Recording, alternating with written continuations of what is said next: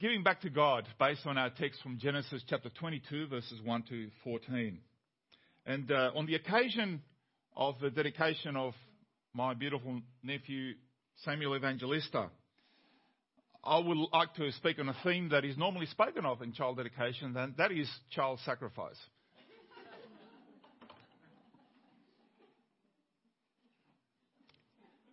So, in the passage this morning, you will fully have confirmed that Uncle Paulie is indeed very weird and sometimes even creepy. Okay, so, Sue, so you knew that already. Now, the passage before us is actually, I've looked at it many times, and this is not the first time that I've spoken about this one, because it is such a special moment in the context of the flow of Scripture and indeed our salvation history. And there are many lessons to be learned from this beautiful story. The first one is that it is a test from God in verse 1. Sometime later, God tested Abraham. How do we know it was a test? Because the Bible says so. God came to test his faith. There doesn't seem to be any other explanation or argument as to why this test was needed, what was why it happened. It just did. Now, I cannot imagine what emotions must have surged through Abraham's heart as he heard these words, the unmistakable words from God. And this command was so different, so out of character for the God that Abraham trusted as he left the city of Ur. But it must have been such a shock to hear them, because he commanded Abraham, take your son, your only son Isaac, whom you love, and go to the region of Moriah.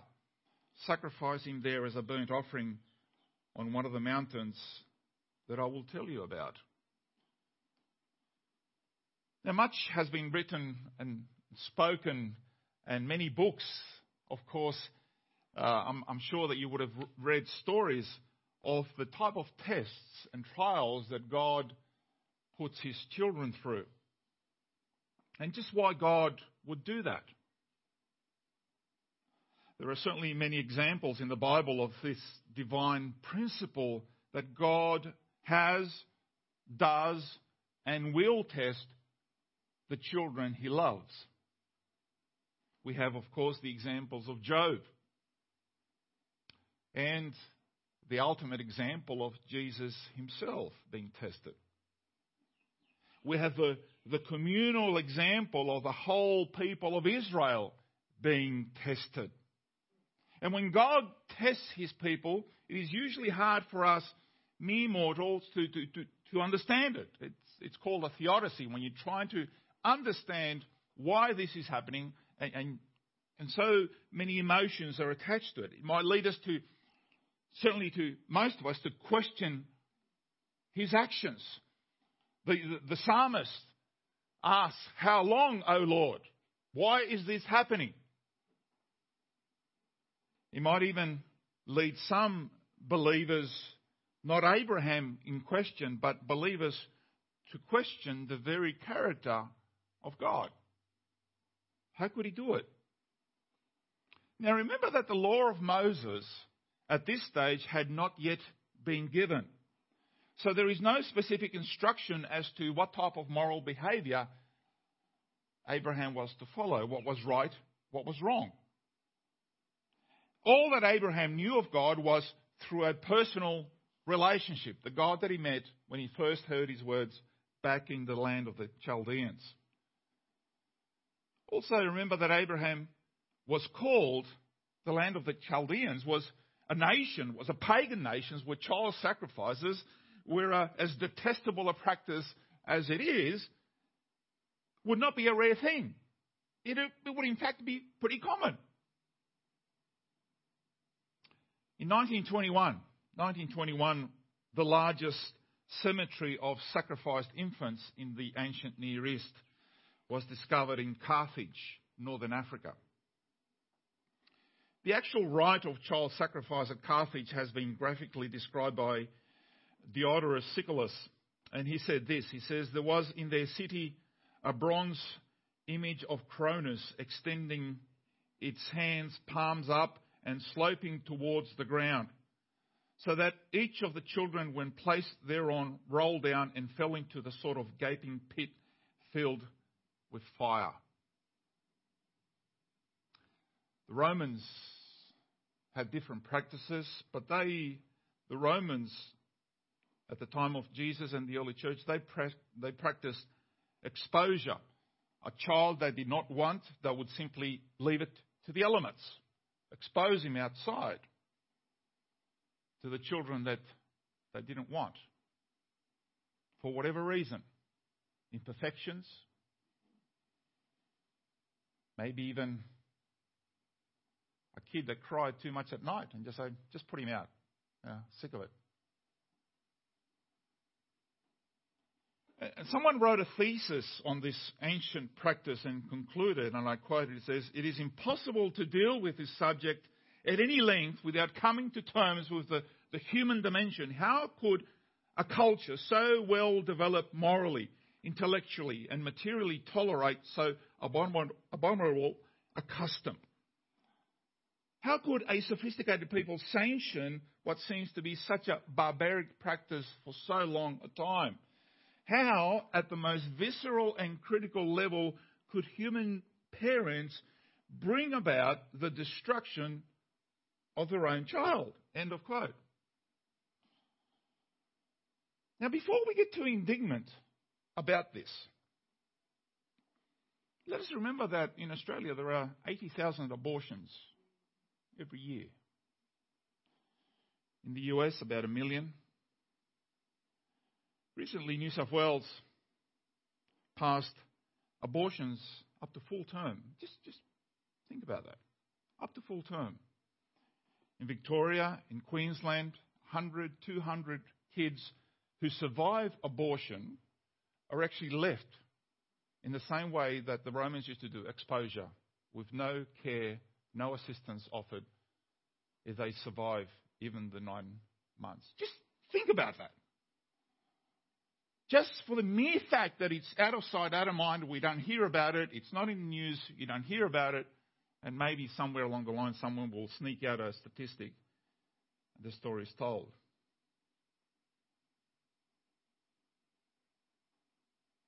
Sophisticated nation.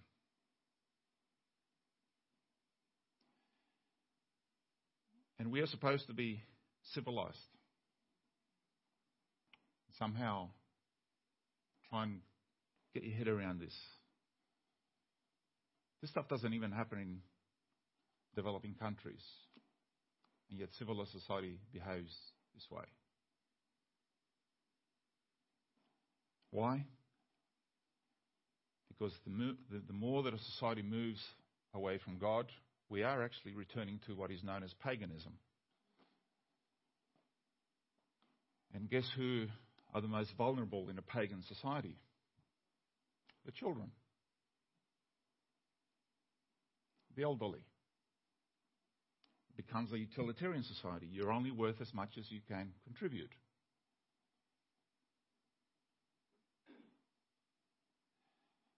And in that aspect, because we know how difficult it is, how challenging it is to bring up children in this world, in this time, with so many laws, so many so-called protections. And yet, our children, with all of that, the children will be a permanent test that God places on us parents will be, all you have to look is your children. How is God going to test me through my children this week? It doesn't stop when they're little children, when they're teenagers, or even after they're married.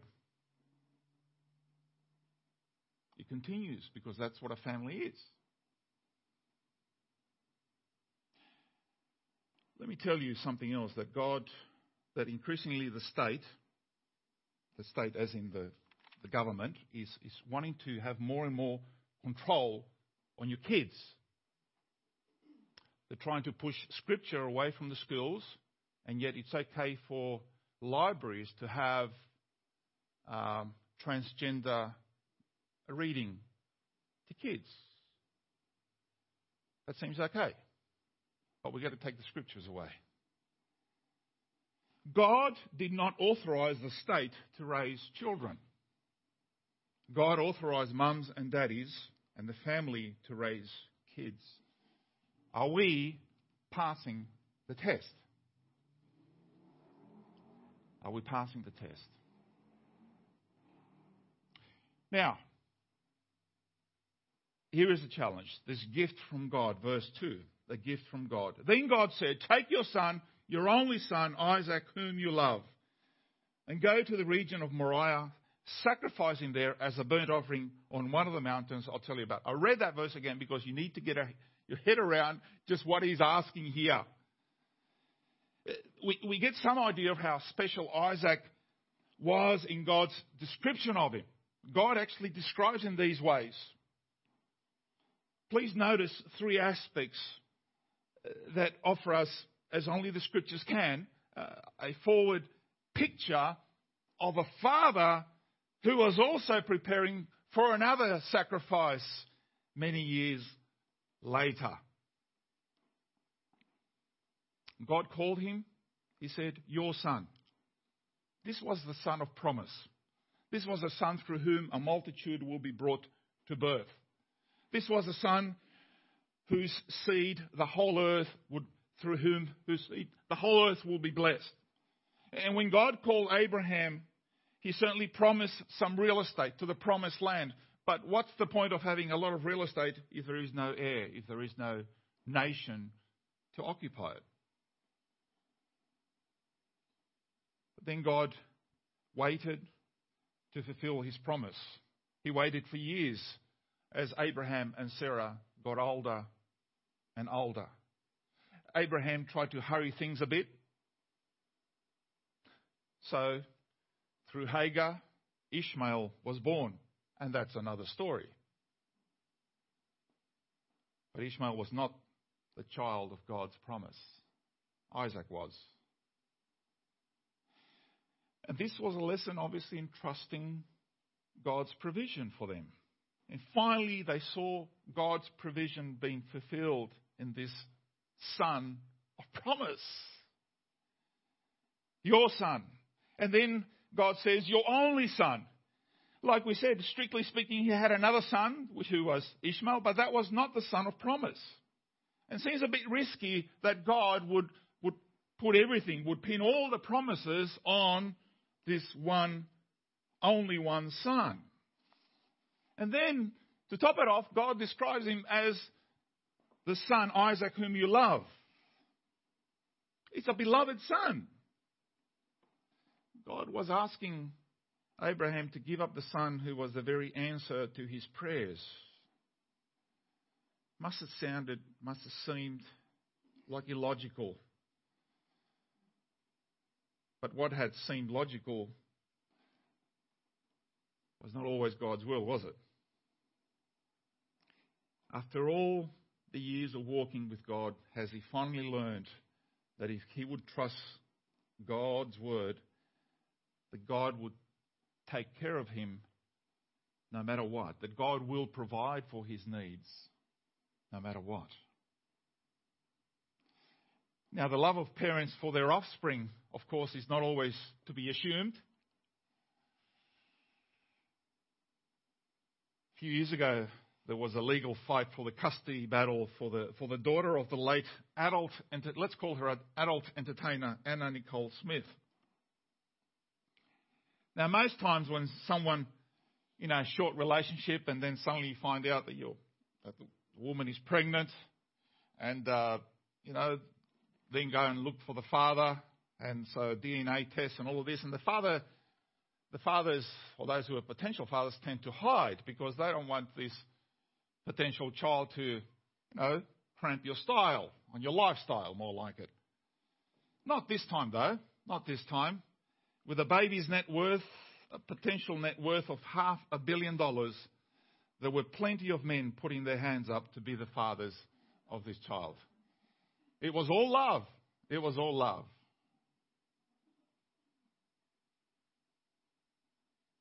But here, there is clearly love between Abraham and Isaac. It was God who gave him in the first place. And in other words, God tested Abraham. The word seems like an understatement, doesn't it? God puts his finger on the most valuable thing in his life, the most precious thing in his life. And God puts his finger on it.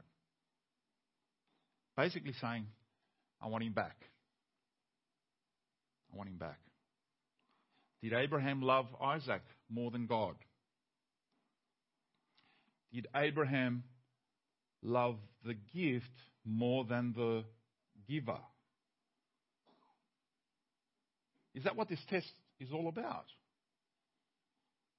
Perhaps in part. But I believe there's actually more to this test. So in verses 3 to 8, we come to the gift back to God. You probably heard of the old expression, Indian giver, which refers to someone who gives you a gift and then wants it back for whatever circumstances. Now, if Abraham felt this way about God, one could understand. What? First you give me the gift and now you want it back. How does that work? But there's not a hint in the reading of the passage that that's the way that Abraham felt. We're sort of reading into that, which is wrong. Because Abraham comes at it, this command from God, he comes at it from a different angle, which is surprising. He says he was determined. How do we know that? Because early the next morning, he says. Early the next morning. I don't know about you, but when God might ask me to do something difficult, I'm twisting and turning and trying to find a million excuses not to do it. People tell all different type of story and come up with all different type of excuses, procrastinating at a command from God because, it's too difficult, it's too hard. I'm not going to do it. Jonah tried that. The Bible tells us that Abraham got up early the next morning and got things ready. And then he tells us he was prepared. He saddled his donkey, cut the wood, and as a seasoned traveller, he would have known because he travelled from place to place. He would have known what to bring, what to take, what to leave out. Someone says that if you're going to do something, you might as well do it right the first time. Nothing's missing. Then the Bible tells us he was hopeful. At the foot of Mount Moriah, Abraham told his servant, stay here with the donkey while I and the boy go over there and we will worship and then we will come back to you. We will come back to you. Knowing that he fully intended to offer Isaac as a sacrifice, he nevertheless had the faith that they somehow would return together. And as they walked up the mountain, Isaac raised an issue. Having watched his father prepare everything meticulously, everything was there except an important part of the sacrifice. So he asked him, the fire and the wood are here, but where is the lamb for the burnt offering? And I'm sure that Abraham, maybe even his heart bleeding out of his chest, choking with emotion as he answered these words, God himself will provide the lamb for the burnt offering, my son. Just think about that. And to fill in this aspect of it, Hebrews 11 gives an explanation. And it says in verses 17 to 11, in Hebrews 11, it says, 17 to 19, it says, Abraham reasoned that God could raise the dead, and figuratively speaking, he did receive Isaac back from the dead. So even before he was willing to sacrifice his son, he sort of figured that God, the God that he knew, would somehow bring him back from the dead. And one of the great statements made in the Bible by a man who had everything given to him by God, and in the blink of an eye lost all his possessions, lost all his kids, and even his health. He said this, he says, "The Lord gave and the Lord has taken away. May the name of the Lord be praised."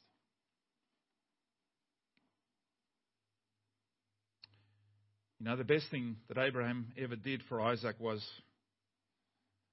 to actually tie him up on that altar and to surrender him back to God. Best thing Isaac ever did, he would be a teenager by now, was allow himself to be tied to the altar and surrender himself to the will of the Father. Think about it, a teenager and an old man. Don't you think he had enough strength to just, that's it, I'm going from here? Now, all our kids are gifts from God. Wouldn't you rather surrender your kids to God rather than to the world?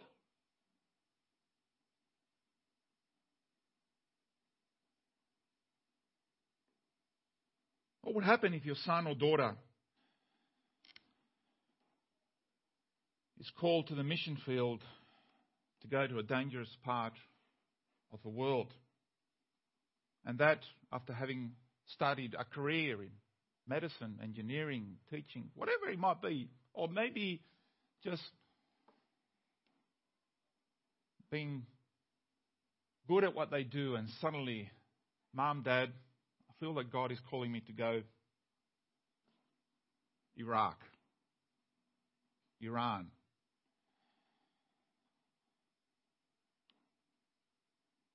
Has God done that before? Oh, yes. Oh, yes. Do you think it was just about the kids or the people being called to go? Or did you think there was a family behind them that actually had to say, "Go, my son, go with our blessing. We will, if this is the last time we see each other, go. You have our blessing to go." Abraham was saying, "Lord, this young man belongs to you, not me. You do with him as you please. He's yours." That child that we behold, the child that we have, they don't belong to us. They belong to God. They're a precious gift, a wonderful gift. They're on loan to us for a while. We need to give them back to God. Then in verse 12, the complete surrender. "Do not lay a hand on the boy," he said.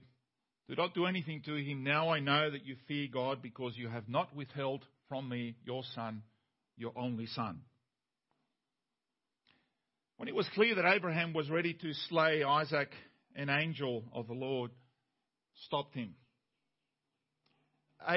Abraham had totally surrendered his all to the Lord. His son Isaac was returned to God. And this idea of submission and surrender is illustrated in the animal kingdom, believe it or not.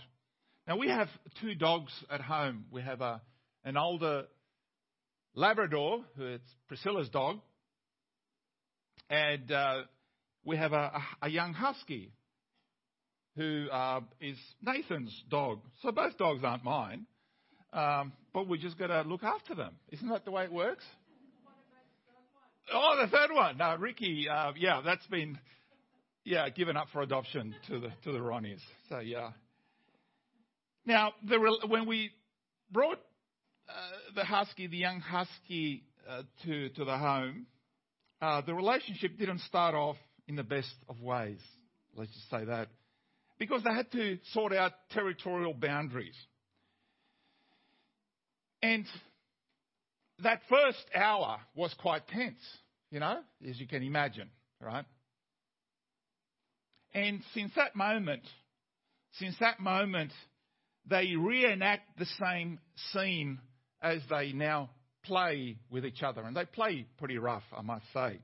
They are both of them are girls, all right?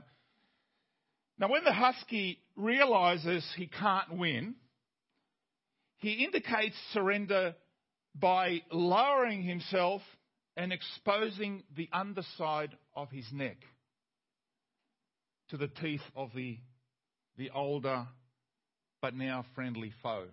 And the plover would actually basically put the jaws on the underside, the neck of the dog. The victor does not kill her.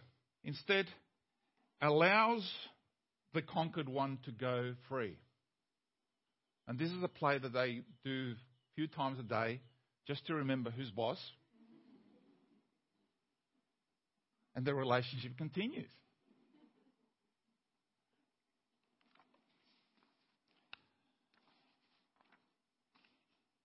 Now, we must be willing to give back to God what is most precious to us. A few times it's not even our kids, because sometimes the possessions we have we value over our children. It should never be so. He wants more than our spare time and our leftover possessions. He wants to be the Lord of everything in our lives. And only after we are willing to let go of what we love, then we will experience the freedom that comes by yielding our lives to Him. And in a way, it's putting our neck out and saying, God, our lives are in your hands. In verses 13 to 14, a provision from God. Abraham looked up, and there in the thicket he saw a ram caught by its horns. He went over and took the ram and sacrificed it as a burnt offering instead of his son. So Abraham called that place, the Lord will provide. And to this day it is said, on the mountain of the Lord it will be provided. One of the characteristics of God's provision, and you've probably already have this, you've experienced this in your own life, is that God provides the right thing at the right place and at the right time, not before. At this time it was a ram caught in a bush. Precisely what Abraham needed to complete the sacrifice. After aborting the sacrifice, we needed a substitute. And a ram was provided by God. Nothing else would have sufficed for the sacrifice to be complete. It's not like we're not going to have a sacrifice. We're going to have a sacrifice, but God will provide for it. Now, if God provided what Abraham needed, God will provide the right thing for us as well. He is still Jehovah Jireh, our provider. Ultimately, our social security is in God's hands. He will meet our deepest need for His greatest glory. The God who made us is more than capable to taking care of us. Just last night I was at a dinner for an organisation that's called Transform Cambodia. And it's an organisation, it's a charity which works with children that are street kids in Cambodia. And it started by two architects from Perth, Christians. Basically, on the way back from a holiday, they stopped over and God just opened their eyes. God spoke to them, this is the place where we're going to use you. So they came back and started a program. started with 1, 2 kids, 3 kids. They bring these kids up. It's not an orphanage. They go to school and then they come to be educated. And now they're starting to see some of these kids graduate from university. Think about it. Kids who had no hope. In fact, one of the girls, we saw a picture yesterday, was actually thrown into the rubbish, picked up by a family, and now that family is using the services of Transform Cambodia in order to give them further education and sponsorship. And guess who pays for the university fees and to bring these kids up, to give them a future? It's this organisation. They have 3,500 kids now in their program. Think about it. The kids that the world says, you're worth nothing. And then giving them a hope and a future.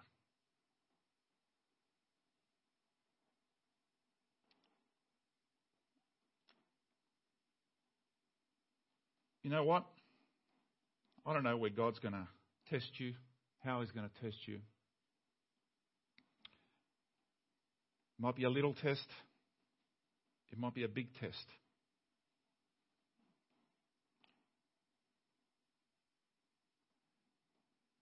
But test us He will. And the parallels between this passage and God's ultimate provision for our salvation are uncanny, I tell you.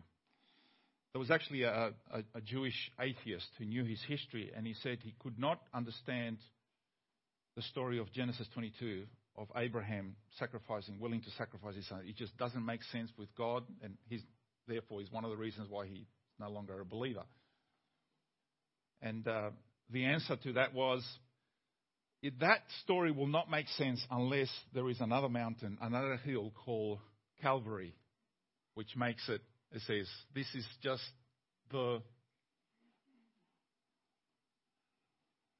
it's pointing to something greater, isn't it? The backdrop. Many years later, a father will also lead his son, a son that he loved, an only son, up a hill for a sacrifice. Many years later, another son of promise would also carry on his back the object on which he would be sacrificed. This son also questioned the father at the moment of testing, but then willingly submitted to the father's will. This Lamb of God was the perfect substitute for our sins. The big difference here, folks, is that this father did not stay the hand of the executioner, but proceeded with the suffering and eventually the full death and sacrifice of the perfect Son.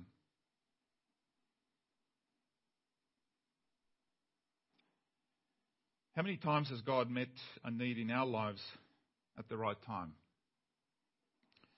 Just the right thing. How often, however, do we forget His goodness and simply say, well, that was just a coincidence, He is Jehovah Jireh, the God who provides. You can count on it. In fact, I want to close with these words of the Apostle Paul, which brings everything we've covered this morning so well together. And this is what he says in Romans 8:32. He who did not spare His own Son, but gave Him up for us all, how will He not also, along with Him, graciously give us all things? And we can say it confidently. We can also say it expectantly, that this is the Father worthy of complete trust and complete surrender. Amen.